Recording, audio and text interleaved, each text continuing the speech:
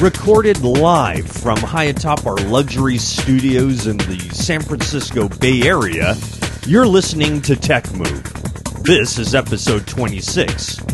Today, we wrap up our discussion from our previous show with the feature Fix It, Even If It Ain't Broke, the A7S II edition. We also discuss Keith's new revelations about the C300 Mark II, as well as his thoughts on buying an FS5. Blackmagic and DJI introduced some new products, and we'll talk about that. Plus, does Keith's new A7S II have a fatal overheating problem? Well, we'll find out.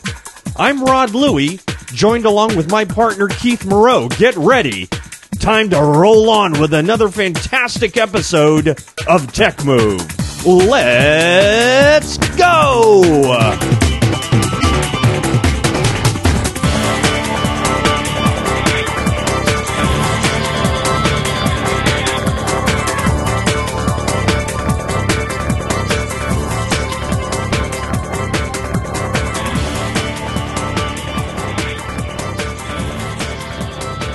We're back here on Tech Move. Rod Louie, Keith Moreau. And even though this isn't really part of the last segment of Fix It, Even If It Ain't Broke, in some ways it kind of is, because I think Keith has discovered a couple of things that we want to further the review about the Sony A7S II. And I think he wants to talk about a couple other things he's discovered now that he's had it for a few days and he's tried it on a couple of things. So, Keith, let's get right in to what ails you or what makes you happy about the Sony A7S II. Yeah, so actually, there's just little things that, of course, I think could be improved. So one of the things that I think is kind of annoying, and I noticed this on most cameras actually, they have this automatic switcher between the EVF and the back LCD.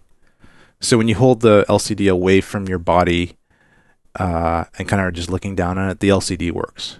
Right. And then when you put your eye up to the EVF, then the LCD turns off. Right, that little sensor that's right by the looky glass is there that indicates that you're right in front of it. Yeah, it's I think it's an infrared sensor. Somehow it senses proximity. Right. But what I find is that when I have the camera low, but not at my eye, but just low looking down, with the LCD tilted up, because sometimes you want to get low angles.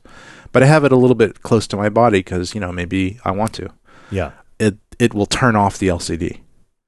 It senses that maybe I'm putting my eye up to it. Right. That sensor that detects it being blocked is just too sensitive. And it'll on the A7S II at least, it was turning off like when it was pretty far away from my chest or my stomach or wherever I had it near. Mm-hmm. So I was like, that's kind of annoying. Is there a way to turn the thing on or off? Like on the GH4, there's an express button for it. It's on the left top side, and you can just switch it off or on, and it will activate one or the other, the EVF or the LCD, and that's kind of cool.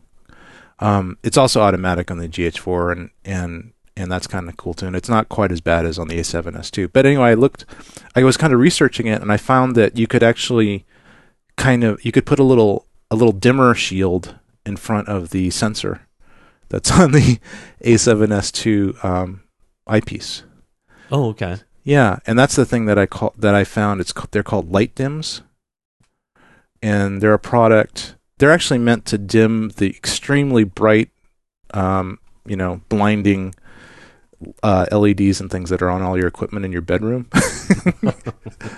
Have you noticed that the indicators and LEDs and equipment is really bright nowadays? Yes, sometimes very bright. They're like little flashlights. Yeah, just beaming into your eyes at night. They're like night lights. Yeah. So this is basically these little decals that are kind of see-through, and they just dim. They're meant to just dim those indicator lights on the front panels of all your gear, just to make them a little less bright. So, but I read that somebody used them to reduce the sensitivity of the sensor on the EVF sensors. So I ordered this, put it on the sensor, and it just completely didn't switch at all. Like Like it was always in the mode where it thought that my eye was up to the EVF. Right. Like it just didn't work. It was just like it was like adding a piece of black opaque tape to it. Sure. Or leaving your finger over the over the eyepiece itself. Yeah, so that didn't work. So I figured, okay, well, since I have this nice sticky thin stuff, I'm just going to cut it up a little bit and see how much I need to block of a little sensor. And the little sensor is just above the where you see through. So it's like a little, like 1 maybe 2 millimeter by maybe 3 millimeter kind of clear plastic thing that's right above the actual eyepiece for your EVF. Okay. On the A7S II anyway. So I just I covered it halfway and it kind of worked okay, but I found a pretty good solution, which was to cover just like the left and the right side of it and expose maybe 2 millimeters in the middle. And that gave me the perfect amount of sensitivity. Oh. Yeah. So it actually doesn't turn off when I have it kind of close to me, but it does turn off when I have my eye up to it. Huh. So it's just perfect. It's like better than switching it on and off manually. It's just perfect. So I would recommend if people want. It's actually really easy. You just pop off the. You just pop off the kind of little eye hood thing that's built in. Mm-hmm. Those just come off. Apply a little bit of. It probably could just be regular tape. Honestly, you probably don't need to use the light dims, but if you have them. Maybe we can give some of those away too, because I've got enough for an army of those too. And all you need is like a millimeter of it, right? Yes. He has 20 yards of this stuff, and all he needs is a millimeter of it. Yeah. Maybe I'll use it for some gear in the future. It's probably good to have. But yeah, just pop off that little hood, add a little blockage to left or right, leave a little opening, couple millimeters in the middle of that sensor, and pop the thing back on, pop the hood back on, and you're going to have a perfectly sensitive switcher for your EVF versus the LCD. Excellent. Yeah. Excellent. So and it has made life easier. Oh yeah, it's on like demand. Whether you want the viewfinder or the screen doesn't really matter. Yeah, I haven't found it lacking. Like I haven't found that. Oh, it's not sensitive enough, or it's too sensitive. I found it to just be perfect, which is nice. So now I don't have to worry about it. I can kind of hold my camera pretty close to my body and look down at the LCD, and it doesn't turn the LCD off. When I actually put my eye right up against it, then it works. Nice. Yeah. So you might want to, I don't know if you have something similar, but that might even work for your camera if you have that capability. I actually have not found a problem with the original GH1 as far as being able to switch between the two. I think, like you kind of mentioned, like the GH4, Panasonic has that kind of has a nice mix between those things, and I don't think they've really changed that very much. Yeah, so that's cool. Yeah. So I haven't found a problem. Okay, well that's good. Yeah. Anyway, other people out there, just a little hint's actually really easy. Right. Okay, another thing that I found was that the eye cup for the A7S II is just not that great for video. Because with video, particularly when you're outside, or even just for stability, you really want to have something pressed up against your face. Correct. to get that nice stable thing that your head provides, and also just to see, to really focus and see well. It's kind of hard to really get any kind of focusing going on with the LCD, right? Unless you have like a Zacuto Z Finder or something on it, which right. I'm not going to put on there. But you will not do that with your A7S II? Honestly, no, because I think that the EVF is actually pretty darn good on the A7S II. Mm-hmm. Both the GH4 and the A7s. And I think this one's even better. I think it's an OLED, and I think it's maybe higher quality than the previous one. So, I found it's actually pretty good, but just it's not comfortable. The one that's stock, it's just like the standard one that's on all DSLRs, which are just clamoring for a nice eye cup. So I looked to see if there were any pre-made ones for the A7s, and there really isn't one out there that's kind of made for it. There is one coming out by Hoodman, which is a company that makes all kinds of eye cups and little shields and stuff. But yeah, I remember them. Yeah, I have tons of their stuff. Most of it's in a drawer now, but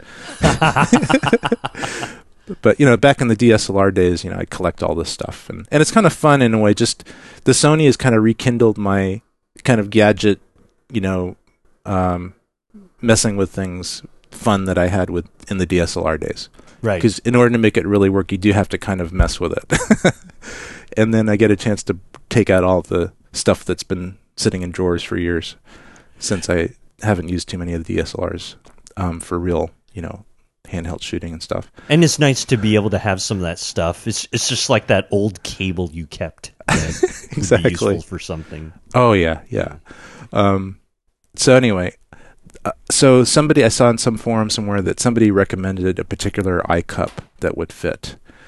So I found it on Amazon, and it's the Altura Photo Rubber Eyepiece eye cup for Canon Rebel. Oh, really? Yeah, and I actually For had a Canon couple Rebel? other eye cups in my drawers Mm-hmm. that I just collected over the years and really didn't use that much, and they were just really uncomfortable, like really hard plastic, kind of digging into your skin around your eye. Mm-hmm. Somebody recommended this one is okay, so I ordered it. It's only $7. So, I ordered it, got it, and it fit over like most of like when I took off the standard stock hood and put on this hook cup. It kind of fit, but it didn't go down all the way, which was annoying. Hmm. And I noticed that there's a little kind of raised part that's on the little channel that this thing slides into on the A7S II, like a little stop that's about 2 millimeters up from the bottom. Mm-hmm. So it just I couldn't slide it down. It just stopped at that point. So I took my trusty handy little pliers and I just broke off the plastic. I thought you were going to say you broke out your chainsaw or Dremel and just carved that little piece right out. So I was going to take my Dremel out, but then I thought, I could just kind of break this thing off and nobody's going to even see it. Was that plastic? Was that It's plastic? it's just plastic. So I just broke off a little bit of the edge, like a couple millimeters of the edge at the very bottom, and you Right. can't even see what I broke off when Sure. the thing's on. Sure. So I figured, I didn't have to be too neat because nobody's going to see it and it's not going to make a difference. So, So I did. Once I did that, I was able to slide it all the way down, and it works great. I'm really happy with it. It's only $7. And that's a great little fix. Yeah. And it does work well as far as shading and all that kind of stuff. Yeah, I find that it's maybe not quite as soft and flexible as the really professional ones that are on this Kudo stuff, Mm-hmm. or a couple of regular camcorders. But it's good enough for now. Mm-hmm. It's good enough for $7 and a little extra, breaking off of plastic. It's I should have taken a photo of the little pieces of plastic that broke off of it. I'm sure they're very. I'm sure they're very little. It's probably just like a little frame that. It's like those hot shoe things that like stoppers, so that you don't shove it all the way through, and you probably just broke off one of those ends. Yeah, kind of. Yeah, it's pretty much like that. It's just basically the edge of the little plastic. And Yeah. it's fine. And but if you order this, you're gonna have to use your pliers. You're gonna have to get out your pliers, and you're gonna have to basically break off the inner corners of the bottom of this bracket. So no. So remember, it voids your warranty, but at $7, maybe you can afford that. So that's what I'm figuring. I probably Yeah. wouldn't do it with like a piece of $300 of Kudo gear, but right. I'll do it with this, and it took literally a minute. Yes. So. Hey, and it works. Yeah. So that's a little hint there. And then Hoodman is coming out with one soon, so maybe I would wait for the Hoodman. But that's like $30-$40 or something. So Yeah. this works really well too. The Hoodman might have a better quality eyepiece. Yeah. But so that's that. Another thing that I've heard from a lot of people and kind of makes sense is that their little LCD screens get scratched up really easily, and that's because, like, in the Panasonics, you can kind of flip it over and protect, and you can push the glass part up against the camera so it's protected. Right. So Correct. you just have this black plastic thing Yep. if you want to. Yep. You don't have that on the A7 stuff. The LCD screen, just like the Canons and the others, It's just exposed all the time. yeah, it's just exposed. So I kind of figured does the A7S2 have a articulating LCD screen, or is it fixed? it's actually it's semi-articulating. It just tilts. Okay, Just tilts. Okay, it doesn't come out like it. I think that the GH series is way better, like 1,000 times better than the. It always has been. They were really good. Even way back with the GH1, they were like really great with that too. Yeah, so. they just got it right. Like why Sony can't do this? I don't really know why they can't do this. I don't know why they can't make a fully articulated one. It took Canon 5 years to do it. And isn't it true that Canon only did it on like a couple of cameras? It's not like widely used, right? Yeah, they just did it on some select cameras. Like it's not even on their super high-end ones. Right. They just have that flat back. Yeah. And in a way that flat back thing is good if you're just going to use a Z Finder on it. Right. That's actually pretty cool. But since since there is some tilting going on, you can tilt it so that you can have your camera at a low position, so you can look down on it like a waist level viewfinder. Right. Then you can pull the whole thing comes out about a little bit over an inch from the camera, and in that inch you can tilt it almost to 90 degrees upward, and you can tilt it maybe 45 degrees downward.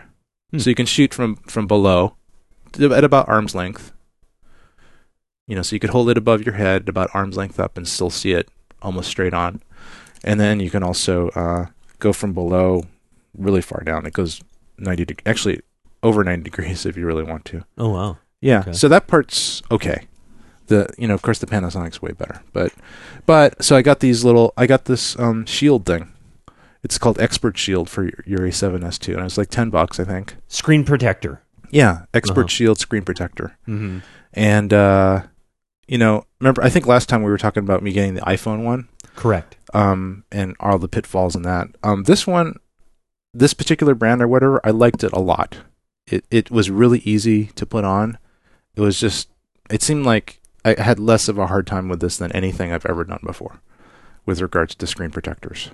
So yeah, those are sometimes difficult to kind of jimmy around with, and you have to just have it just right, and then you usually end up peeling it off, loses its adhesive, put it back on again, and then you've got air bubbles, the corners start to fold up. I hate them.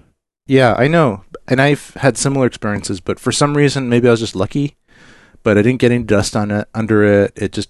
I placed it, I didn't have to reposition it, and it just worked, and it's on there now, and I like it.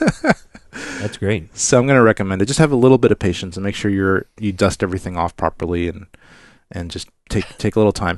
And you're in a clean room, and you're wearing a hazmat suit.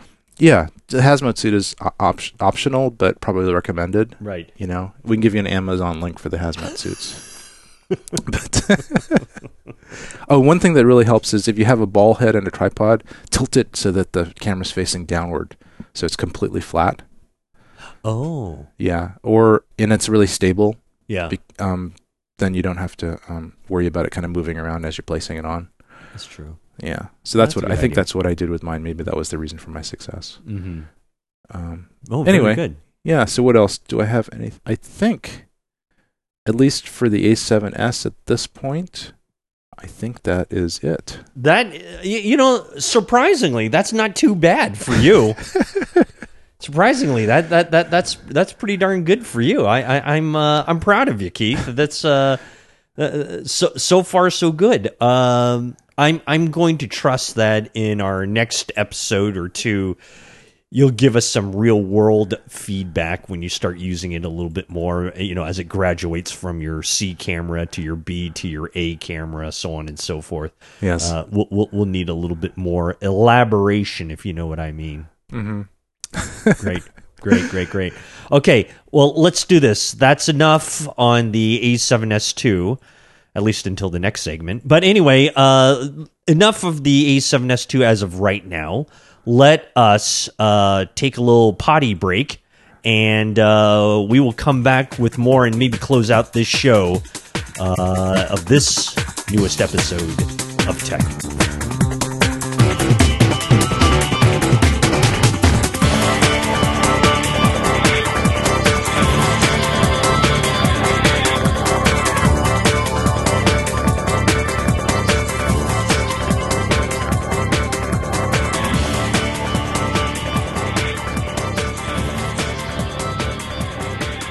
It is Rod and Keith here on a fantastic final segment here on Tech Move. And hey, Keith, I have a question for you here.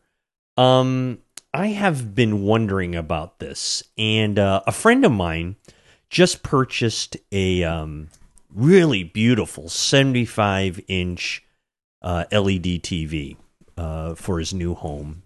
And he auditioned it for me, and I got to watch it, and we were watching some, fantastic A7S2 footage off of YouTube. And you're running it YouTube's 4K mode? Correct, running it in YouTube's 4K mode. Awesome. As well as, of course, GH4 material and so on and so forth, right? Yeah, right. They look great. Yeah.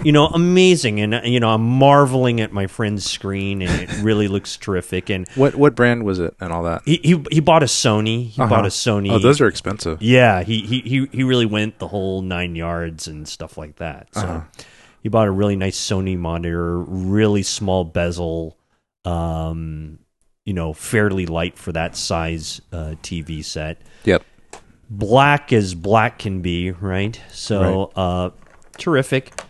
But you know what? As I'm watching this 4K material, it kind of came to me, because, Keith, I'm a award-winning filmmaker. Oh, and renowned all over this universe for all of my projects that I've done. I know. And being one of the hosts of the world-famous Tech Move podcast, I said to myself, as I'm looking at this, I'm looking at material very much like they show you at Costco, right? or at the other, big box TV stores and stuff like that, where they're showing you all these travel clips, yeah, right? Exactly. All this fantastic stuff, right? Yeah. But when I'm looking at it, I'm saying to myself, this is terrific stuff. Like if you're NBC and you've got the 20-year contract with the Olympics and they're doing all those shots of the, where they are in the universe and stuff like that. Those look terrific. But I am also trained enough to kind of know that this is great video, but it's not terrific filmic material. It doesn't look filmic. It's so realistic looking that it doesn't look like film. I mean, it certainly doesn't look like Apocalypse Now or Godfather, what I'm used to. I don't think Don Corleone is going to look that clear to me. There's a little bit of that filmic look that we're always trying to strive for, right? That's what we're always talking about here on this podcast, is trying to achieve that filmic look. Yes. And all this material that's out there at these retailer stores, it's just not it. They're just trying to show you all 50 gazillion colors that this monitor can get. Right. I'd like you to comment on this, please. Well, there's a couple things. One is this filmic, or this lack of filmic quality that you saw. Are you talking about lack of filmic quality when you're in the big box stores, or lack of filmic quality when you were looking through your friend's system? I think a little bit of both, frankly, because like here's an example. They always go to some foreign country, right? Let's say England, Paris, something like that, right? Mm-hmm. And there's always this, what we were just talking about in one of our last segments, about that kind of dusk kind of backlit kind of thing. Those always look dynamic, but it's not very filmic looking. Yeah, yeah. You know what I mean? It's just, monitors nowadays so darn clear, so darn lifelike, that it just doesn't look like film anymore. Yeah. Well, some of it might have to do with the TV settings. Okay. So now part of it is that a lot of new TVs have this feature called frame interpolation.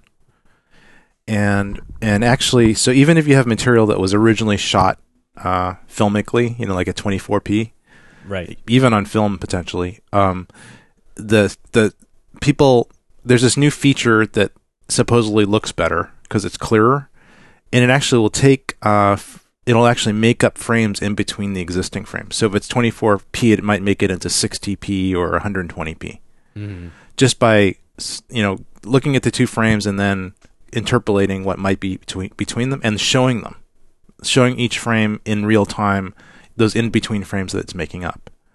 So that's getting to be really popular now, and I see it pretty much on all the new TVs. If I see a new TV in some type of public location, like my health club or right, whatever, it's in this mode, and it looks like a soap opera. Yes, yeah. Exactly. And that soap opera-ish look that you're seeing is the high frame rate going on. Mm-hmm. That's most of it. So I would suggest, have your friend check to see what settings he has. There might the frame interpolation thing might be on, and I bet if you turn that off, it's going to instantly look a lot more filmic. So that's number one. Same thing in the stores. Ask the manager of the store to change all their TVs from from the demo high frame rate mode to the normal cinema mode or something, and that will help. If you're in that mode already, if you're in the cinema mode already, where it's just spitting out 24 frames a second and not adding anything, and it's just the raw footage, and it still looks like that, it could be the footage, or it could be potentially the settings on the TV, like the over sharpening on the TV. Yeah. Because you don't look at your eye is not just the way that our physiology is. I think your eye is just not attracted. It's not going to be instantly attracted to things that are kind of out of focus and fuzzy. It's going to be attracted to things that are super sharp and popping into your eyeballs. Mm-hmm. Right.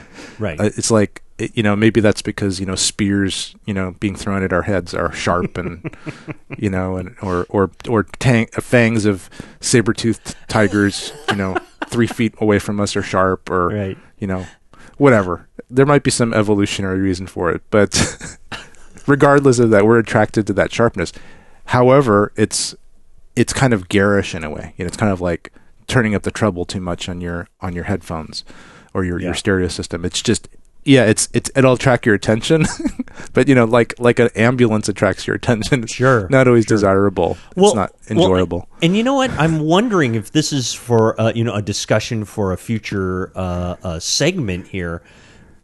But is our society moving towards that? Is what the image is going for, and that's what consumers are going for, because frankly, let's face it, everyone is so inundated with all this billions of colors, right, that are popping up, whereas you and I still come from like that school of Star Wars being shown at the local theater in its 70 millimeter print, right? Oh, you camp out for weeks to go see that 70 millimeter print, right? Yeah. And a lot of these TVs are not, it's so beyond that now. It's just all about this vibrant color, the pop, the this and that, right. That I think maybe society is just moving towards, that thing. And maybe that's why the 4K is so popular, rather than what, maybe what we're used to in this, filmic look. Yeah, I think so. I think just everything is becoming oversaturated and turned up to 11, in all media. And that's because before we just couldn't turn it up to 11. We technically couldn't do it. You were filming with regular film. It has a limit to how much resolution it has. The cameras, the lenses, the projectors, the environment that we watch it. Projectors are always out of focus and jumpy, and the film prints fade over time and get scratched and just aren't optimal. And the prints themselves are like copies of copies of copies, so they're bound to lose some resolution and image quality, fidelity. So we were kind of used to that kind of inherent fuzziness and low res quality of our media. But now that everything can almost be projected and reproduced, and we see it almost even better than its original form, we're starting to get used to that. Yeah, and we're starting to think it's normal. And unfortunately, I hope it doesn't happen, but I see a time where people won't be able to appreciate the filmic qualities that we appreciate it. I agree. And that's why when you had suggested that I share with my friend to take it off that set, I think he'd probably slit my throat. You just ruined my TV. Yeah. I mean, he's probably saying, I didn't pay however many thousands of dollars for this 75-incher just to turn down the vibrance, right?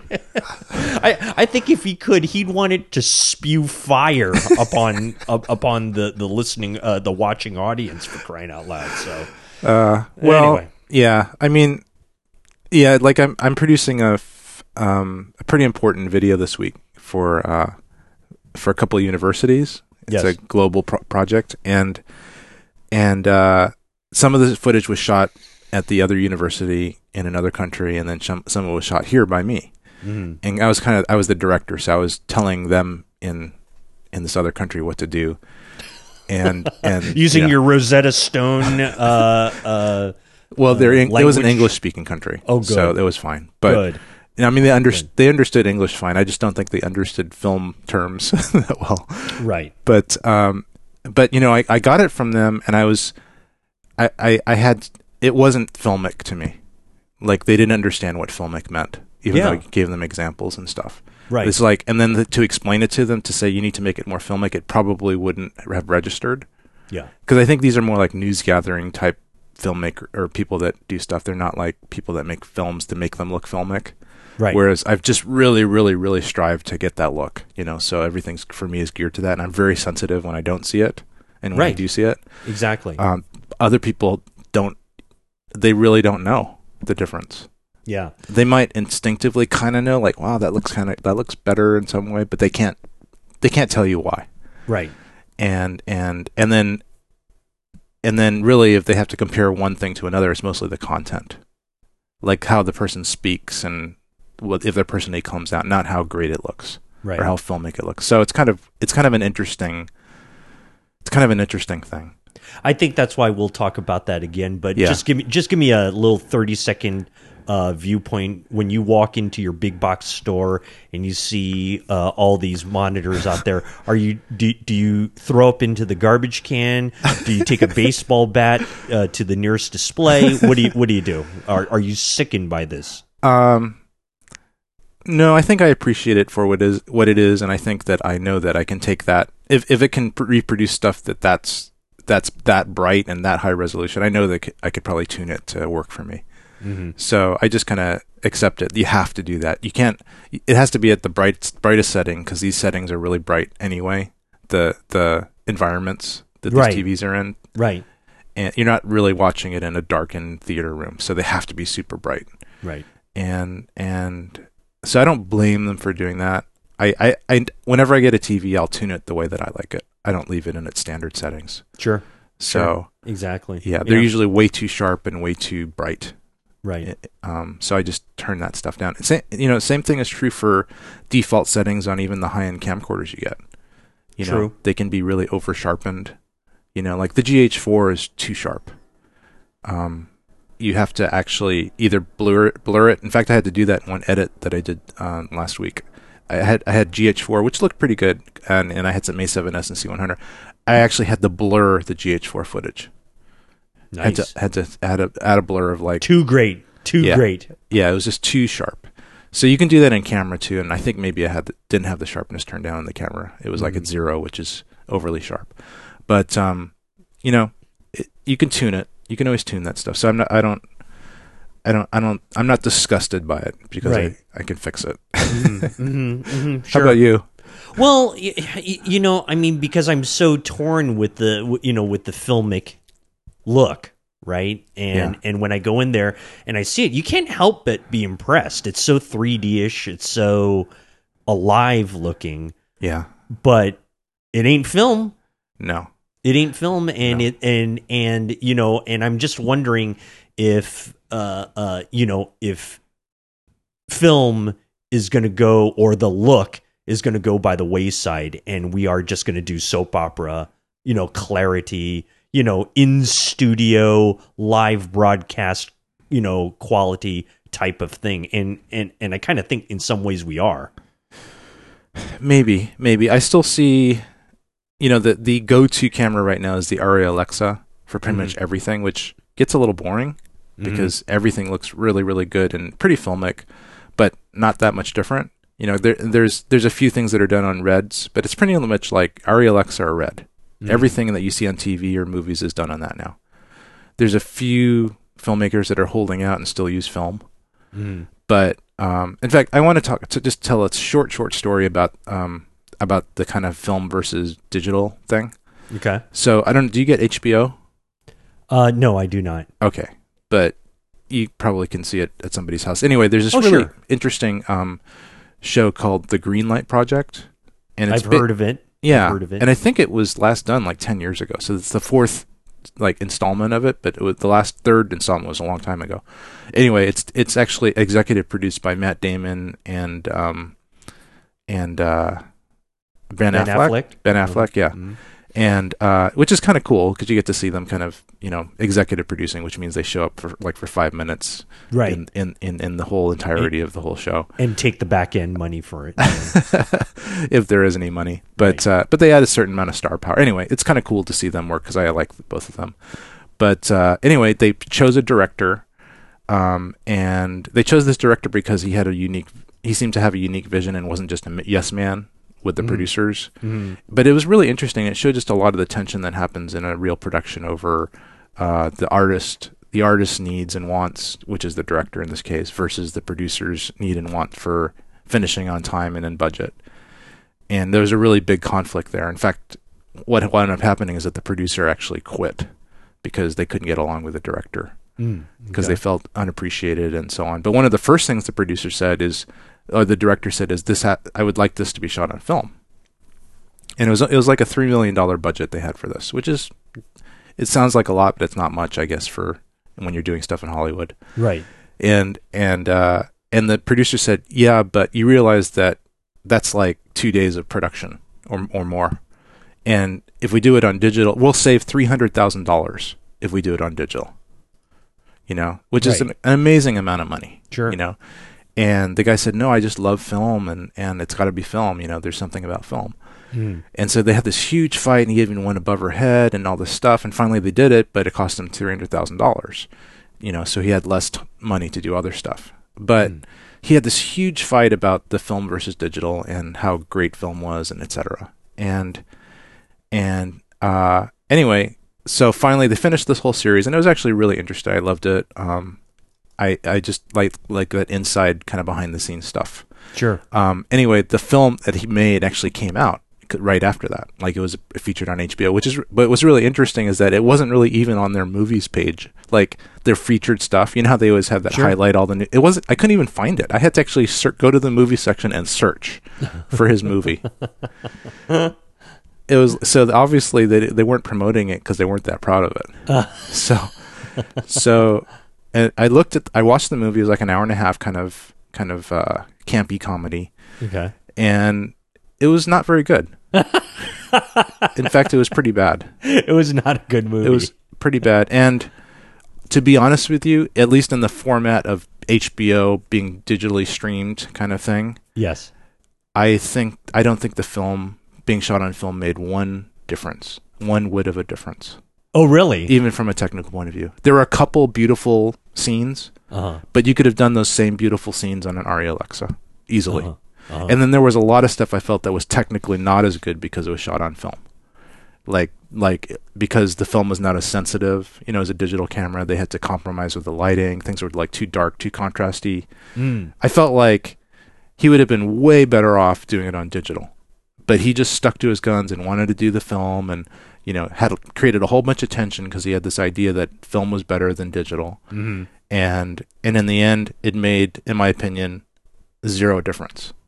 Right. Like, to my pretty trained eye, like, I can tell when something looks good or not. And yeah, I didn't think it made any difference. Maybe if it was projected on a 50-foot screen or something, right? Then maybe, but not on my 60-inch TV.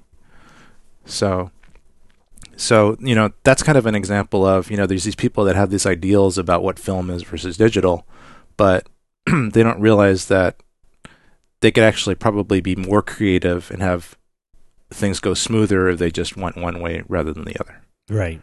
Right. Well, and also, frankly, story too, right? Oh, exactly. Story is the key. It could have been shot on a iPhone. But if the story was really good and it was entertaining, and then you don't have to put all these resources into the technical stuff. You can focus on the story. Right. Exactly. So anyway, that's just my little rant about for film versus digital. Well, I like that. I'm going to check. I'm going to check that out. Yeah, just see if Project Greenlight. Huh? Yeah, at least watch the whole thing because it's quite interesting. Okay. Of course, they dramatize it a lot. Sure. I read a little bit about what really happened based on the director's point of view, because the director kind of comes off as being a little bit of a kind of like the villain in a way. Okay. Because he's just so picky. Like he's like an auteur. Like he really is very picky about everything, which is kind of what you want in a director. They have to be in charge.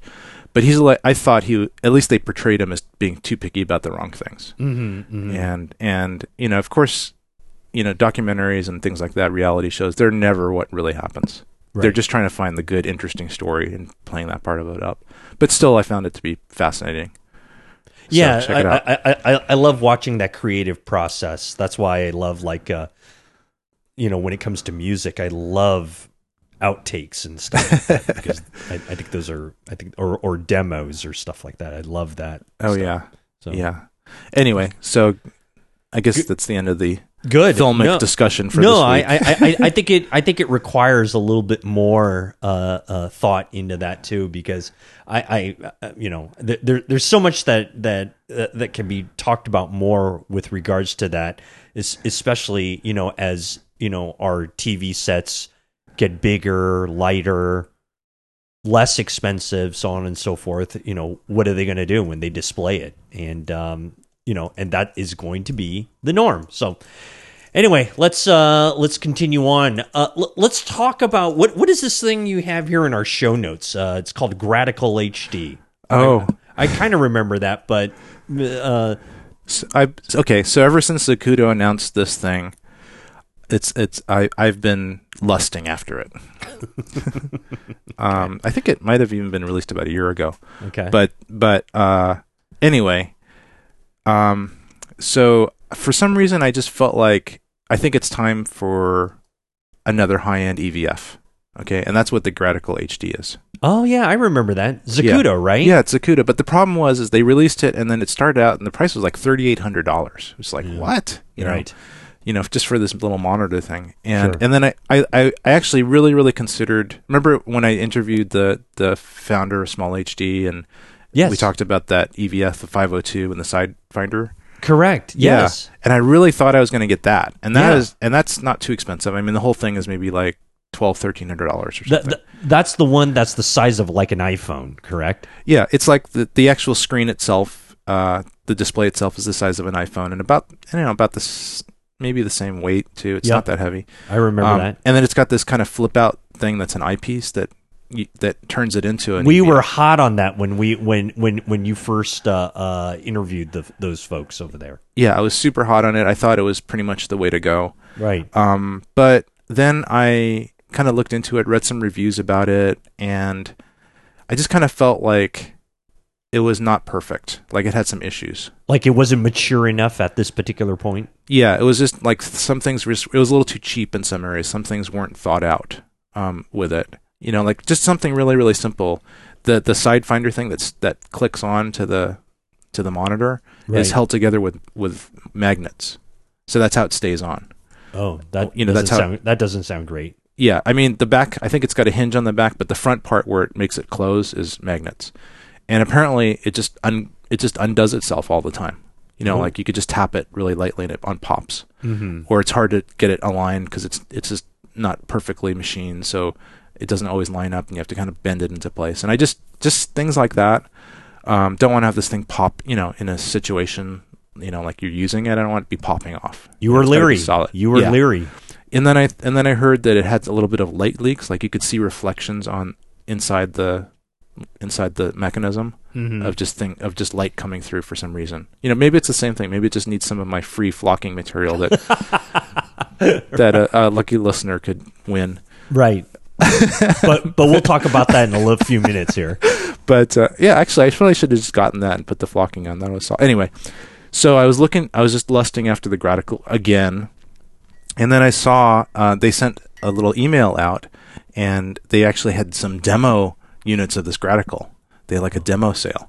Oh, okay. So I went to their site. Normally it's $3,100, and it was a demo for 25, I think. Oh, okay. Or 25 or 26. Okay. And It's like still, $500 off. yeah, like $500-$600 off, which is not as much as it should be for a demo, but you know. But then they have this other unit called the Gradical X, and it's kind of a neat concept. The Gradical X is a Gradical that's physically the same as the expensive Gradical, the Gradical HD, but it actually has no or very few features installed. So in order to get, for example, like a LUTs, so you could load in a LUT, you have to buy that, like for $100 or whatever. Oh. So every little feature that you add to it adds more money, and if you add all the features in that the HD has, then it winds up costing more than the HD. Oh, okay. So I was kind of looking into it, and I think it had a package that kind of came with it of 4 things, but then I'd probably add some more stuff. And I was just thinking, by the time I add the stuff that I really need, it's going to be like 25. And then there's some stuff that I don't need now, but I could use in the future. For example, converting from one format to another. Like it actually has a built-in converter to convert from HDMI to SDI, because it's got SDI inputs and outputs and HDMI inputs and outputs. So you can use it as a cross converter. Okay. So I could hook up a recorder to it that's not an SDI recorder and still record, even though I have an SDI camera going into it and stuff like that.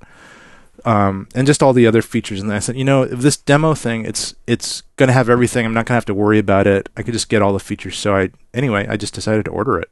Wow. Yeah. And in fact, I'm actually holding it right now. You've got it in your hot little hands right now. I got it last night. And how is it? Well, first of all, it's supposed to be a demo, but it looks totally brand new. Oh, great. And it acts brand new. I mean, I don't know if it was even used much at all. So that part's good. That's good. Yeah. And I mean, it's not small. It's probably about the size of my A7S II. If not slightly thicker. it doesn't look small at all, because it looks like there's like a lot of controls on this thing. Yeah, there's 4 push buttons and then a joystick, and then it's got several inputs and outputs on top. It's pretty simple, well designed, streamlined, built like a tank, just like all the Zacuto stuff is. It takes a Canon L6 or 6L battery, whatever they're called. So I have got tons of those, so that part's good. Built like a tank. You could probably use this, if somebody's going to mug you, you can throw this at them. Right. And it won't break. And you're going to use this on the C100? I'm going to use it for a variety of things. Okay. But I might just even have it free, so I can just kind of look through it. And even if I have a monitor or something, I can really, really get things looking good and know how they're focusing and stuff with this EVF, even better than a monitor, I think, because it's super high resolution. I looked into it, and it's the resolution in the image is amazing. It's just so clear. So and I can focus with it. My eye's a little bit not perfect eyesight, so I can kind of get it to be perfect with this diopter that's in it. I think it's just something that I'm going to have forever, and it's really high quality, so I don't think it's going to go out of style or get obsolete. And I have a feeling I'm just going to use it for a lot of different reasons. So probably if I have a kind of handheld rig, it'll probably be my EVF for that, depending on what camera I'm using. So I just felt like it was time to get it. How are you going to mount this thing on? You got to use it on a rig, right? I think I have. I was thinking about how, if I at all wanted to use it on my A7S II, and I'm not sure if I do, but it has an RE rosette on one side. So on the right side, it's those things that are kind of a circular, like 1 1/4 inch diameter, kind of ridged circle. It's called an RE ring. It's a real standard kind of mount. They actually almost look like good old cable coaxial connectors or something, right? Oh yeah, well that's the BNC connector, which is the video. But I was actually talking about the physical mounting thing. Oh, the physical mounting thing. Okay, gotcha. Yeah. So on the right side, if you see a picture of it, you probably see that there's a kind of silvery, round ribbed thing. Anyway, Oh yeah, I do see that thing. Yeah. Yeah. Yeah. so that. It looks like it almost looks like a thumb dial or something. but Yeah, it's not. yeah. But it looks fixed. Yeah, but it's actually just a piece of metal that has ridges in it, and you can put these things called RE standardize these things called RE rosettes, and all kinds of high-end gear uses these RE rosettes. Okay. So there's all kinds of mounts and things that you can add. So that's actually kind of cool because then you can kind of position it pretty precisely in a circle around this RE rosette. And where that's mounted happens to be pretty much where the device center of gravity is. Like you can hold it and it's pretty much perfectly balanced on that point. So, yeah, so I have a few things right now. I could even use my Axis that I bought a long time ago and mount it to that. Although the Axis, the one that I have is not really optimized for this because it doesn't have a rosette. So, so that kind of leads me to something else that I was thinking of doing, which is, now if you look it up, you can look up what's called the Axis Mini, the Zacuto Axis Mini versus the Axis. Axis Mini. Okay. Oh. Okay. Yeah. I see And- this thing. Yeah, so the Mini is just kind of a, Oh, like, look it's at one, that. yeah. Looks So it's really like, high quality. yeah, it is. It's 300 and, For $350, it better be high quality. yeah, that's the thing about Zacuto stuff. It's not cheap. Yeah. But it's kind of a smallish, more compact version of the Axis. So the Axis can get really long, like it can go like maybe over a foot away from whatever. Whereas the Mini can only get maybe 5 inches away. Oh, I see how these rosettes work. Yeah. Because the little notches that are on the circumference of the thing must interlock with the one that's on the Zacuto, so it doesn't slide around or anything like that. And then Yeah. locks in with probably that screw that's at the center Exactly. Yeah, the screw is what you kind of basically use to mount Right. it to eventually. lock it in there, and then these Yeah. little ridges kind of just add a little bit more sureness to the Yeah. thing. It looks good. Yeah, Yeah, I it's like it's it. it's a good mounting thing. So eventually I might get this Axis, but I had this idea of converting my current my full Axis to the mini mount. So Oh that no! Does it involve a hacksaw and and welding shields? I think it involves maybe more modification than I bargained for, but Right. I argued. Okay, so I contacted Zacuto. They're really pretty nice, and I found some guy that was willing to deal with me, and he said, "Well, sorry, you can only send this in, and we can switch it out for $100." So switch out that very last. If you look at the regular Axis, it has that last part that's kind of the last arm, and that's got a kind of a 4-sided NATO-sized connector, and that's meant to slip your EVF on if you have a NATO clamp on the end of your on your EVF. Okay. So I was gonna, but that last thing is on a swivel, just like the last Axis, the Axis Mini, last mounting point. So I looked at the photos, and it looked like that was replaceable with the Axis Mini part. Mm-hmm. So I contacted Zacuto and said, "Hey, could I just order this Axis Mini part?" And the guy said, "Well, it's not really something we sell separately, and it's kind of takes skill to replace it." And I said, "Yeah, I'm pretty handy. I think I can replace it." Right. He doesn't So- know Keith Moreau very well. So he said, "Okay, well," I said, if I had broken this part, could you send me a replacement part for it? And he says, "Okay, now that you put it that way." Anyway, he contacted his people and found out which parts he needed to send me, and I bought that little part for $100. Okay. So I didn't think it was that expensive. But then when I got the actual parts, I don't think they're the right parts. It's not the right one. It doesn't. I'd have to take my current thing apart, which I'm a little bit now kind of not sure if I want to do it. And then I have a feeling it's not. They didn't send me all the right parts. So I'm not sure if I'm going to do it or not. So you spent $100 Yeah. on parts that I probably won't work, Yeah. and you probably won't even use them. Probably not. So I'm gonna contact them and ask them if maybe they forgot some parts.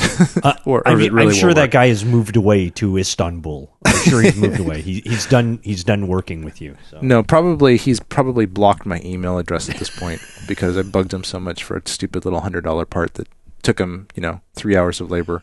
Right. But and he went over policy and all this kind of stuff. And yeah, he had to pull some strings to get it to me, and it's still not going to work. And now I'm going to be complaining and wasting more of his time. And the engineers are going, this Keith Moreau guy, he's really a time waster. You know what? Here's what I suggest. You call him up and say, hey, you know what? We'll give you a free copy of the podcast that you're mentioning. How about that? We won't even charge you. Free podcast. Whenever I communicate with these companies, I always put the TechMove signature on there so they know that I'm which important. I appreciate. Yeah, so they know I'm important. They shouldn't mess with me. Right. But I think you get probably worse treatment than had you not signed your name on with that. What's funny is they never, ever, ever comment on it. Like, they never say, oh, you were with TechMove, or oh, you have a podcast. It's like there's no response to that ever. Right. Hey, you're in the media. Hey, we'll give you a tester of this, or hey, beta copy. Nothing. No, it's just zero response. Hey, we'll give you $50 off your next full price purchase. Oh man. So yeah. No respect. I don't know if I should take the thing apart and prove that's not the right part and potentially destroy my working Axis, or what. I'm a little conflicted now. Well, ladies and gentlemen, we'll have a video documentation of Keith's breakdown when he does do that, and we'll post that on the website when it's available. But as of right now, Keith, just for my own hilarity, I recommend you do that. And I think that would be tremendous if you do that. So I think it'd be fantastic. I will. Maybe for the next show, I'll report how taking apart my expensive Axis fared. Yeah, I think that's great. Okay, so speaking of expensive parts, yes. I'm texting it to you now. A couple pictures of another super overpriced piece of gear. This, I guess I labeled this part of the segment. Camera parts can be really overpriced. Okay, I'm excited about this. I know, this is like live. This is like the radio, like Marconi broadcasting over the Atlantic for the first time. This is what live radio is all about. This is great. This is very exciting here. I know.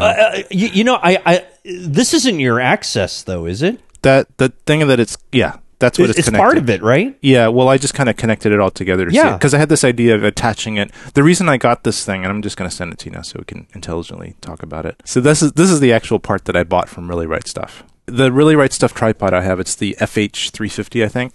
Okay. It's not a tripod, it's the head, the fluid head. Awesome head. I'm so glad I got it, even though it's quite expensive. But okay, got this. So it's got it. So if you're left-handed, you would want the handle to be on the left side. Okay. So you would take this part that I sent you a picture of, and it's basically just the handle assembly without the handle. It really just looks like a fancy key. Yeah, it looks like a fancy key lock type of thing. Yeah, and it's like a couple inches wide, and and so it's basically to add another spot to mount a handle on the other side of your tripod head.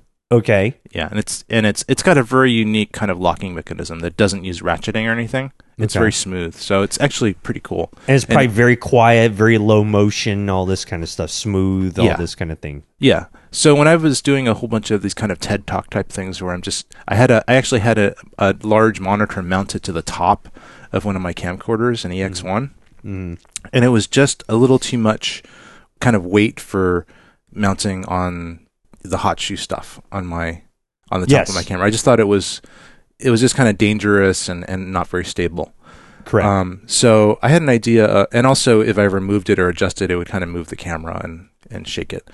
So I thought, well, what if I got another one of these handle mounts, and then I could mount my monitor to the tripod? Mm-hmm. And some tripods actually have little tap holes and things to do that. Like a lot of Manfrottos, in the side they'll have like a 3/8 that you can put like screw in stuff to mount things. Right. But this tripod doesn't. It's got just the basics. So, but I thought I could get one of these extra ones. I'd have a nice one. And it's kind of variable because I could move it up and down, move it around, and it would look good and it would fit well. So anyway, I asked them what the part is. It's this part. It's the handle locking mechanism. So, but guess how much this teeny little part was? This little part, I mean, it's all this matte black and matte silver, kind of like real nice looking type of thing. I mean, $25 It was $200 for this thing. $200. Yes, $200. Yeah. So, I mean, what can you do? it's a glorified skate key. Pretty much. It It's really well made, but it's I mean, for $250, a guy ought to just be standing there holding it for you. I mean, much. $250 for the Well, and is it what, 2 inches long?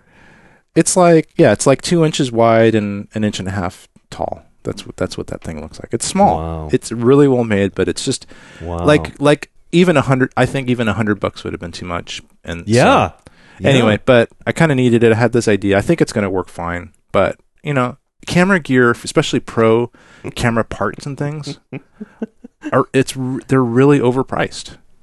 Particularly from American manufacturers. Sure. You can get some of this stuff like the stuff from Newer and all the stuff you see on Amazon that's from China. Yeah. It's super cheap. Oh yeah. Yeah. But when you have something that's kind of custom made for an already expensive piece of equipment, like Especially when it's not available yet and stuff, that's when they really make all their money first. Oh yeah. And also if it's a custom order kind of thing where they have to go out of their way to get it to you. And anyway, this is why motion pictures cost so many millions of dollars to make. Yeah. Because every little clamp they buy, instead of the Chinese part costing $5, costs like $300, like $100. Right. Everything they buy is really, but it's also extremely well made. Yeah. It's not going to break. It's going to last for 30 years. That's why a lot of the gear you see looks like it's been battered and run over by a truck, but it still works. Right. Same thing with this stuff, but still, it's camera and cinema gear is really overpriced in some cases. So I agree. that's my comment. No, that's and a comment I very much appreciate. Thank you, Keith. Thank you very much. What else do we want? That's my little mod section. Oh no, I like that. Yeah, I like that. That's another thing that Keith tinkers around with. Kind of a fix it even if it ain't broke type of thing, but kind of a fix it, kind of a thing where I have drawers and lots of unfinished things that may have seemed practical, but when I actually got down to doing it, I didn't have time to really finish them. Right. But in this case, this is really easy, and that's another reason to pay the money, because you could probably save money, but then you have to spend a whole bunch of time doing it, and usually never gets done. Yeah. Whereas this is pretty quick, and it's going to work like instantly. Sure. So Sure. anyway, it's a couple things that I got that I think we're gonna talk maybe about new developments. I'd love that. Okay. Well, and I believe, according to my notes here, we have some new developments regarding Blackmagic. Yes. Is that correct? Yes. Specifically, what, the Studio Mini or something? Yeah, there's a Blackmagic Studio Mini. What is that? What is this? It's a teeny little 4K camera. Oh, actually, I think it's not the Mini. It's called the Blackmagic Micro Studio Camera 4K. World's smallest Ultra HD live studio camera. Oh, it's a studio camera. Yeah. And I think I saw an kind of versions of this at NAB, but I don't think it was 4K. I think it was HD. Okay. But now they've actually released this 4K version, which is pretty cool. It's kind of like I guess it's like a GoPro, but just higher quality. Mm-hmm. And I think it's like a non-compressed codec or very low compressed codec, so you get that high bit rate. Meant to be mounted in drones and small places and stuff. So that was just one thing that I thought was pretty cool. And surprisingly, still using Micro Four Thirds lenses here. Yeah, exactly. They love going to that. They love the Micro Four Thirds. Yeah. So I'm not sure if I personally will get this one, but I could see it having some use, particularly because the codecs, I think, is pretty good. That's one thing that you can really count on with Blackmagic stuff, is their codecs are not the kind of consumer codecs that we, all kind of are forced on by Sony and Panasonic and others.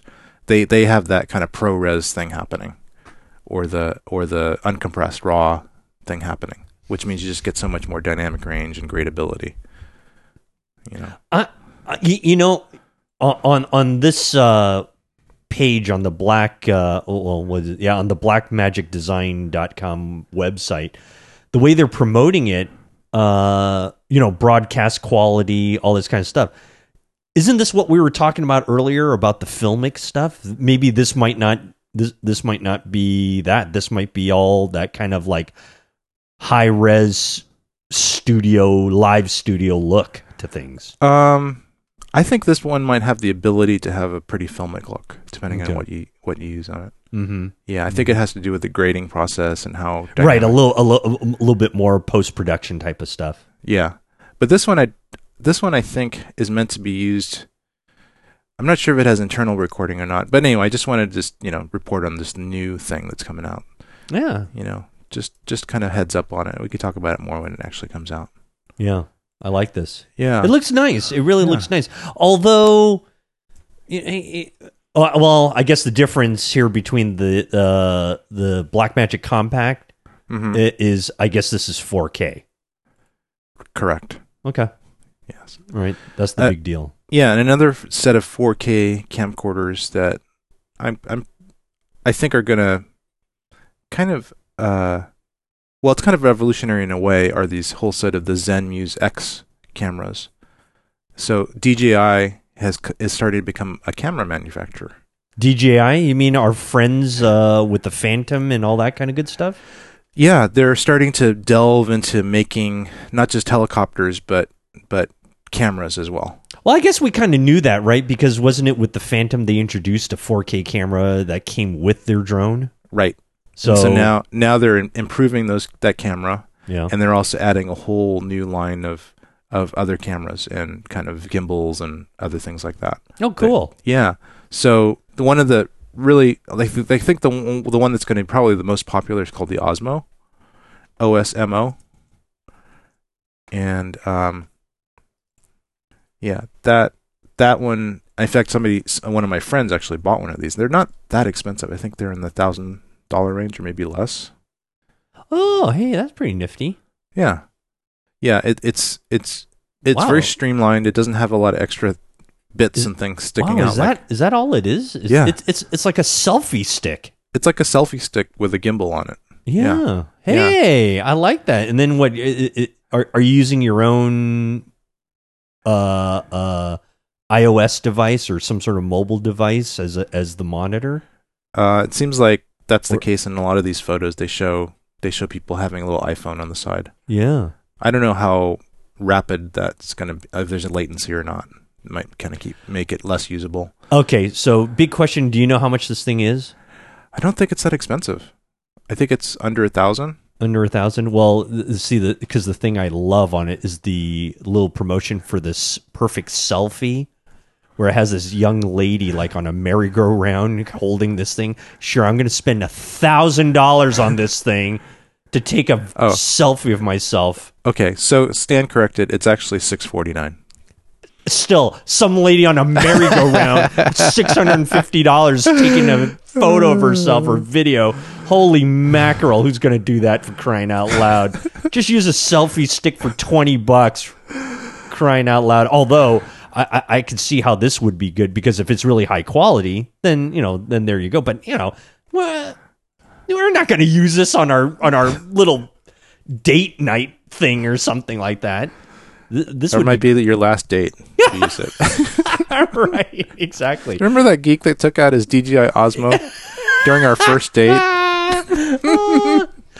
Although this thing does look pretty good if it comes to like maybe action video type of thing. It's small enough, kind of GoPro-ish kind of feel. If the image quality, I think it all comes down to the image quality. Sure. For me personally, like when my friend showed this to me, he was so excited about it, and I just said, well, I had something like that a year ago. Yeah. It wasn't, but it doesn't look as cool. The thing that I have looks kind of slapped together. Yeah. This really looks like a product, so that's kind of cool. They're going for the style. Sure. So I think they're going to sell a lot because it's a pretty good price point. I mean, if you get a gimbal and a GoPro, it's about this, maybe even more. So it's potentially but I think it has drawbacks to the GoPro thing, but maybe it has some advantages too. I don't think it's waterproof. I'll tell you that much. I don't think it's waterproof. We'll have to try that out. Yeah. Okay. Although they're examples from handheld video versus the Osmo video where it's all smooth because of the gimbal. Uh-huh. Does look great. Yeah, You have to say that. It does look good. Yeah, the gimbal's going to really make it a lot more high quality. I think that's very, very nice.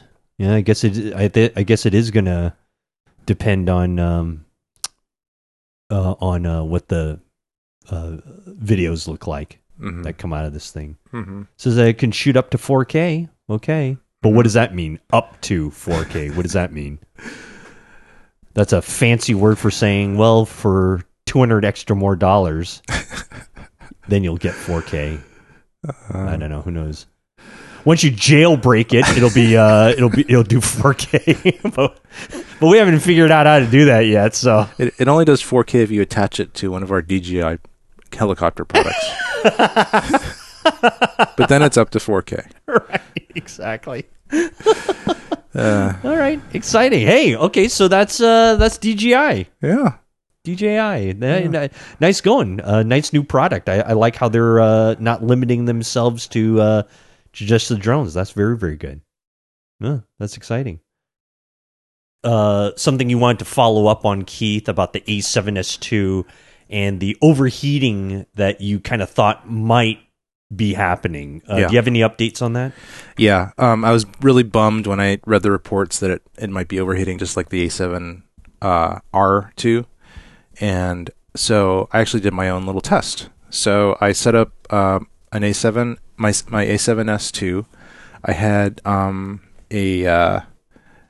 think I had my CommLite adapter and my 24 to 105 going with stabilization on, and with the stabilization on inside.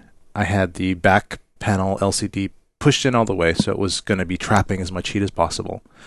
I had it focused on a computer, one of my MacBook Pros, running a screensaver that was moving around a lot because I wanted to stress the codec. Because if it's just a still frame, It wouldn't do anything. it would probably be using less processing power and generate less heat inside because it's not actually doing much encoding, processing. Right. So that's why I aim it at something that's moving. That's the way to test it. So I had it going for my plan was to just keep it continuously recording as long as the battery lasts, and then when the time limit of 30 minutes came, just stop it a little bit before that time, just restart it instantly without waiting at all. So, having a bunch of 29 or so minute recordings in a row. Mm-hmm. Right. When I needed to replace the battery, then I just replaced the battery at that time and then continue on. Just don't give it a chance to rest. Just keep going, see what's going to happen. Right. So I did all this, set it up, aimed it at the thing, and I could not get it to overheat. After how long? How long did you test this? I think I did 5 in a row at one time. I think I did a total of 10 tests, but I had to leave and come back later, and I never got it to overheat. That's a good thing. Yeah, I was, and it wasn't like a cold environment. I didn't have a hairdryer pointing at the thing, but right, it wasn't like outside in the cold. It was inside my office, 68 degrees or so. So, after I did all that and couldn't get it to overheat, I was really, really happy. Very, very good. Congratulations. Yeah, I am a little bit relieved. Although it seems like some people are still having it, and maybe their copies of it are just not as heat insensitive. Mm-hmm. Maybe they have different software that makes it trigger more. I don't know. I don't know, but I'm just glad that my particular copy of the A7S2 is not chronically overheating. Right. Yeah. Did it feel warm to you at least? It felt warm, but it didn't feel like it was burning up and that, Like it was dangerous or anything like that. No, I mean, I did move all flammable objects away from it at one point, but right. No. You didn't need your insulated oven mitts to turn the thing off? Well, of course, I do have my, high temperature silver suit on, when I was doing it, but that's just a precautionary thing. It was not really necessary. Good. I'm Yes. glad. I am relieved about that. That is great news. That is great news. Well, I think that segues very nicely into what else we want to talk about, because then if the A7S2 isn't overheating, are you rethinking the C300 Mark II? I know. I've been lusting after the C300 Mark II since I heard about it, Yes.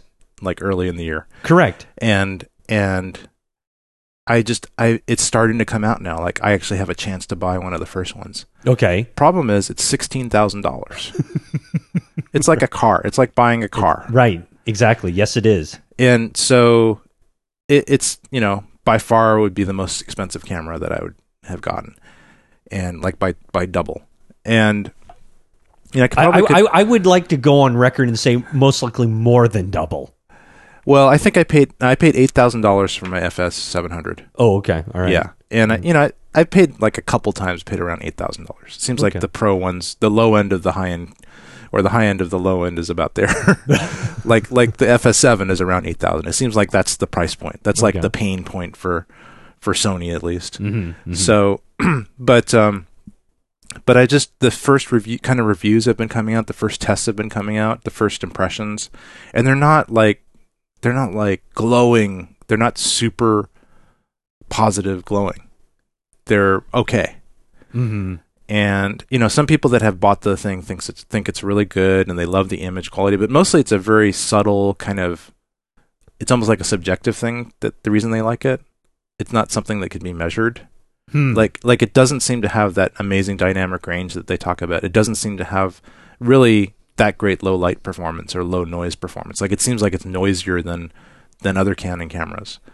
And also it's not just the $16,000, it's all the media, because it needs to use CFast 2 cards, which are really expensive now.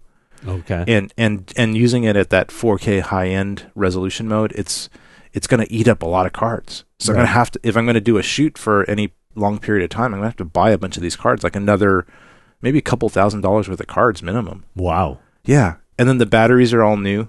You have to buy special new Canon. Only Canon makes them. They're a few $100s each. So probably get at least a couple of those.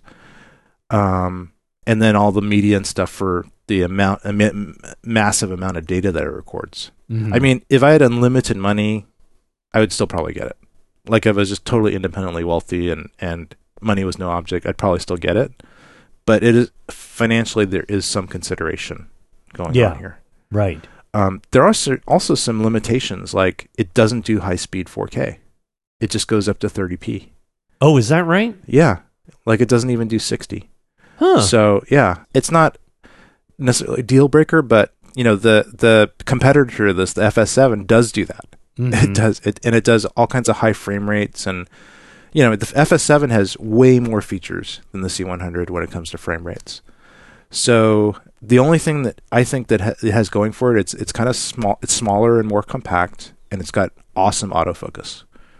Those are the two main things it has over, for example, the FS7. Mm-hmm. So should I get the FS7 instead? Well, no, I don't really want the FS7. It's too big. It's too big and heavy. The FS7 is about what, half the price? Yeah, it's like $8,000. Okay. But I'm going to have to get a whole bunch of lenses for that one, probably because I don't think I want to be mounting Canon lenses on it through an adapter. Mm-hmm. It's big and heavy. It's kind of like a big shoulder rig thing. And I think a lot of the people that have gotten them are really happy with them, but in a very stationary studio kind of environment, mm-hmm. not like a run and gun type of environment. Right. So anyway, I was just kind of depressed. It's like, well, I don't really want the FS7, but the C300 Mark II is just too much. Mm-hmm. So, but Sony pretty recently announced the FS5. It's actually a teeny little version of the FS7. Okay. And I don't know if you want to look that up. But I am looking it up right now, and this one goes for $5,600. Correct. So it's 1/3 the price of the C300 Mark II. It's a little bit less than the FS7. It's way smaller. It's way more ergonomic than the FS7. It does look to be a nice size versus the C300. Yeah. And so anyway, I was thinking about it, and I'm thinking, my EX1 is getting a little bit long in the tooth. It's quite old right now. It's okay, it's serviceable, but it's big and heavy and specific uses. So I'm kind of thinking, well, I kind of need to replace that. So maybe the FS5 could be a good replacement for that. It is 4K. It has the potential of being a great handheld kind of documentary shooter. It's not really a cinema camera because it doesn't have the built-in 4K 10-bit like the FS7 and C300, but but it does have 10-bit 422 HD. So in a way, it's kind of a cinema camera when it comes to HD, just not 4K. Also, there's a potential for the SDI output to have a RAW output in the near future.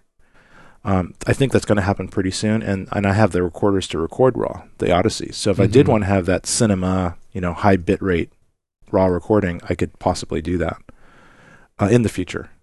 Certainly won't get it just for now, but but I just think it's a really good choice for me because it's pretty inexpensive, and I think it could replace my C3, my C100. Are you not running into the same problem though with the lenses? Yeah, I am running into the problem, and I'm gonna have to figure out what to do. I'm probably gonna have to get a couple really good Sony lenses. Even though I don't think that they're that great for, the focusing mainly is not as good as on the focusing, manual focusing capabilities and control is not as good as the Canon lenses. Right. But it might be something that I probably can get used to.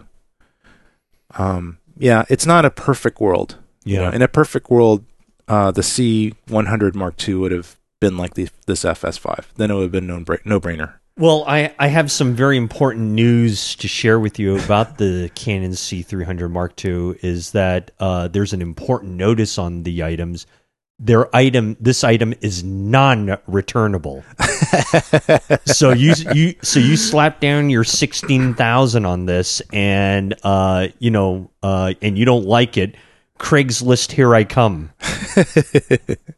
I mean exactly. That's pretty. That's pretty powerful when they say you can't even return this thing. Yeah, that's not fair. That's kind of scary. 16 grand and you can't return it. Yeah, that's not fair. So I don't know. I kind of think that they're gonna have they're gonna probably sell them to a bunch of rental houses because it's probably a pretty good replacement for maybe an Aria, Mira, or Alexa type thing. Yeah, I think it can probably get that Ari look. But just for me, to spend all that money and resources just to get that Ari look, I think maybe I can use that money elsewhere. Yeah. So anyway, I actually went ahead and ordered the FS5. You did. I hope while we were speaking just now, that would be exciting. That would be very, very exciting. Yeah, I just pressed buy. I like it. I think the FS5 looks like a really good system. Looks like something. Even though it doesn't look like it's going to be available till early December of this year. Is that correct? Well, apparently it's going to come out. It's going to be available in a couple weeks. From B&H, it's early December, but my friends at Texas Media Systems are going to be putting me on the list, and they think it's going to come in a couple weeks. So I might have it before then. Okay. Yeah, good. Probably early December, like December 1st or something. Okay. I'm hoping. I'm actually kind of excited about it. Yeah. Kind of because it's just getting new stuff. Sure. I've had the C100 for like 3 years. Right. So I think So then, what do you think is going to be the next lens you buy then? Well, I just ordered 24-70 Sony. Okay. The f4. So, and also I'm going to order the kit lens that comes with it. Okay. So that's going to be a pretty versatile lens. It's going to it also has a servo zoom on it, so you can maybe do some zooming as well. So it's pretty cheap too. It comes with the camera. I don't think it's going to be super high quality lens, but I think it'll be good for me to kind of get over the hump.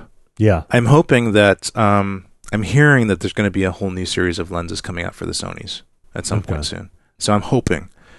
Yeah, it's unfortunately just the lens choice with Sony is not that great. And you don't think you're going to want to spend money on a Metabones adapter for it? I don't think because at least the Metabones is going to be a pretty good quality adapter. Yeah, well, I have those. Right. I mean, I have them for all my other. For the Sony. Yeah, I have them for my FS700. I have all the ones I need. Okay. I'm hoping they're going to still work on the FS5, even though they're kind of old. They work fine on the FS700, but still, autofocusing is terrible or non-existent. So, it's just going to be a manual focus thing. That's why I'm getting the other Sony lenses. So, and I can also use them on my A7s as well. Okay. So, yeah. So I think the built-in electronic ND is a huge thing. And I think that the 10-bit 422 HD is a huge thing, and also it has I think up to 240 frames per second slow-mo in HD. So that rivals my FS700. And if I still need to do studio stuff, like right now, I still have my FS700, Right. which is worth like $5 now, but I still have it. I'm not going to get rid of it. I was actually looking at selling my A7, my A7S1, because I'm not sure if I really need it, and it's just like plummeted in resale value recently. Oh, really? It's not. Yeah. It's not worth that much on the outside. Yeah, I think I'd be Arena? lucky to get $1,500 on eBay, Oh, okay. and then with all the fees and everything, I'll probably wind up with like 14 or 13. So Yeah. I think it's maybe more worth it for me to keep it as an extra camera. Sure. Just add it to my big pile of cameras that Right. I've collected over the years. Right. Exactly. Yeah. That are completely unserviceable for you. That's good. Yeah, just taking up space. Anyway, so that's my big news. Hey, I like it. Congratulations. Well, the good thing is that we have more segments of Tech Move to record. Exactly. Once you get that thing, and That's pretty much test it why out. the only reason I bought them. I like it because I'm certainly not going to buy anything. So that is terrific. Well, congratulations, Keith. I'm very happy for you. I think I think that was for once a sensible choice by Keith Moreau. Yeah. FS5 C300 Mark II, $16,000 versus $5,500. Good move. Yeah. Good move. Yeah, I'll give you another report in the next episode. Right, where you've bought two C300 Mark IIs because you just couldn't take it anymore. Yeah. The Good. lack of returnability was really a selling point. Very good, very good. All right, well, Keith, I think that we are going to conclude this episode of Tech Move. We are. But before we do that, we have something very important that we mentioned earlier on, and we are going to have a famous Tech Move contest right now. Yes. We haven't had a contest for a while. It could very well have been since episode 1 or 2. Yeah, it's been a while. Yeah, it's been a little while. Yeah. And folks, I will tell you this. This will be no different as far as the excitement it generates. Keith, I would like to call this the flocking giveaway. Flocking Giveaway. It sounds something that you're punished with. But and maybe for some it will be. It will be. But hit me with some velvety paper. right. Okay. So, folks, you heard about you heard in our earlier segments about Keith and the flocking material he used in one of his adapters to reduce some lens flare that he had, and because he has 5,000 yards of this. Yards of this material. I have enough to last myself and every single person that I know and don't know for 50 years. And that's where you come in, ladies and gentlemen. We are giving away some of this material to our listening audience. And Keith has come up with a fantastic rules and regulations you must follow. You must follow these. Any deviation from these rules will result in a lack of flocking. Right. And in this instance, you want to be flocked. So, Keith, let's share with the good folks of the universe what hoops we're going to make them jump through. Okay, it's really simple, actually. Just leave us a comment in our Facebook page. That's facebook.com/techmovepodcast. And just leave a comment. Hopefully a positive comment, and the comment that you want the flocking material and that you love Tech Move. Something like that. Yeah. It has to be positive. It If really it's does. negative, then forget it. Right. Then we'll actually flock you, but we won't give you the material. We'll flock you instead. We'll tell you to self-flock. Self-flockulation. Right. I think it's called. Right. But and then we would like for you to give us a positive review in iTunes, but because we know that you will. If you take the time to give us a review, it will be a positive 5-star review. Right. We know that for sure because if you've listened to our podcast all the way to this point, you will give us a positive review. We've hypnotized you enough to actually like it. So so we would like a positive review. If you can't do that, how about just a slightly less than excellent review? How about that? I think 5 stars is the minimum. 5-star minimum. So folks, let's review. We have 2 parts to the flocking giveaway.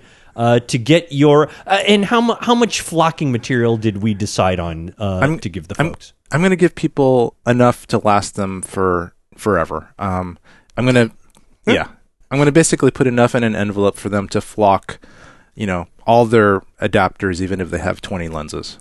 So and all we want in return, ladies and gentlemen, is a positive comment on our Facebook page. Again, that's facebook.com/techmovepodcast. And secondly, we'd also like a positive review on our iTunes presence there, on our iTunes page. Leave us a little comment and give us a glowing 5-star review. You do those 2 things, flocking material is on its way to you. It's on its way. We will find you. We'll find you. Of course, we don't want you to put your address for everyone to see in the world. So what we'll probably do is we'll probably contact you through Facebook, through some sort of private message or something like that. Get your address that way. Yep. And we'll get this material to you. But that's what you got to do to get this flocking stuff. Huh? Let's get flocking. Let's get a flocking. So what a great giveaway. We're excited to see just the mounds and mounds of flocking stuff that Keith is going to have to cut into little shreds and mail off. He's going to be like some mad scientist or 16-year-old kid in his basement licking these envelopes to send all this stuff away. It's going to be incredible. I can't wait. Just hopefully you don't get that envelope poisoning in your system from licking all those envelopes. It's okay. It's worth it. It is worth it.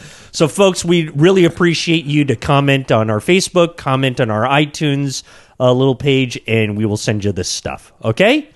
Fantastic. Fantastic. Well, Keith, another glorious, fantastic, festive episode 25 of Tech Move. I greatly appreciate your contributions, and most of all, I greatly appreciate your credit cards as they keep buying new stuff to fill up our podcast with. So thank you very much, Keith. You're welcome, Rod. Oh, and thank you to your credit rating. So thank you. Thank you, Rod. You're very welcome. Okay, folks, we are going to close up shop right now, and we're going to get ready for our next episode, which hopefully will be out very soon. But until that time, I am the great Rod Louie, and with me is the even better Keith Moreau. And we want to thank you so much for joining us on this episode of Tech Move. See you later.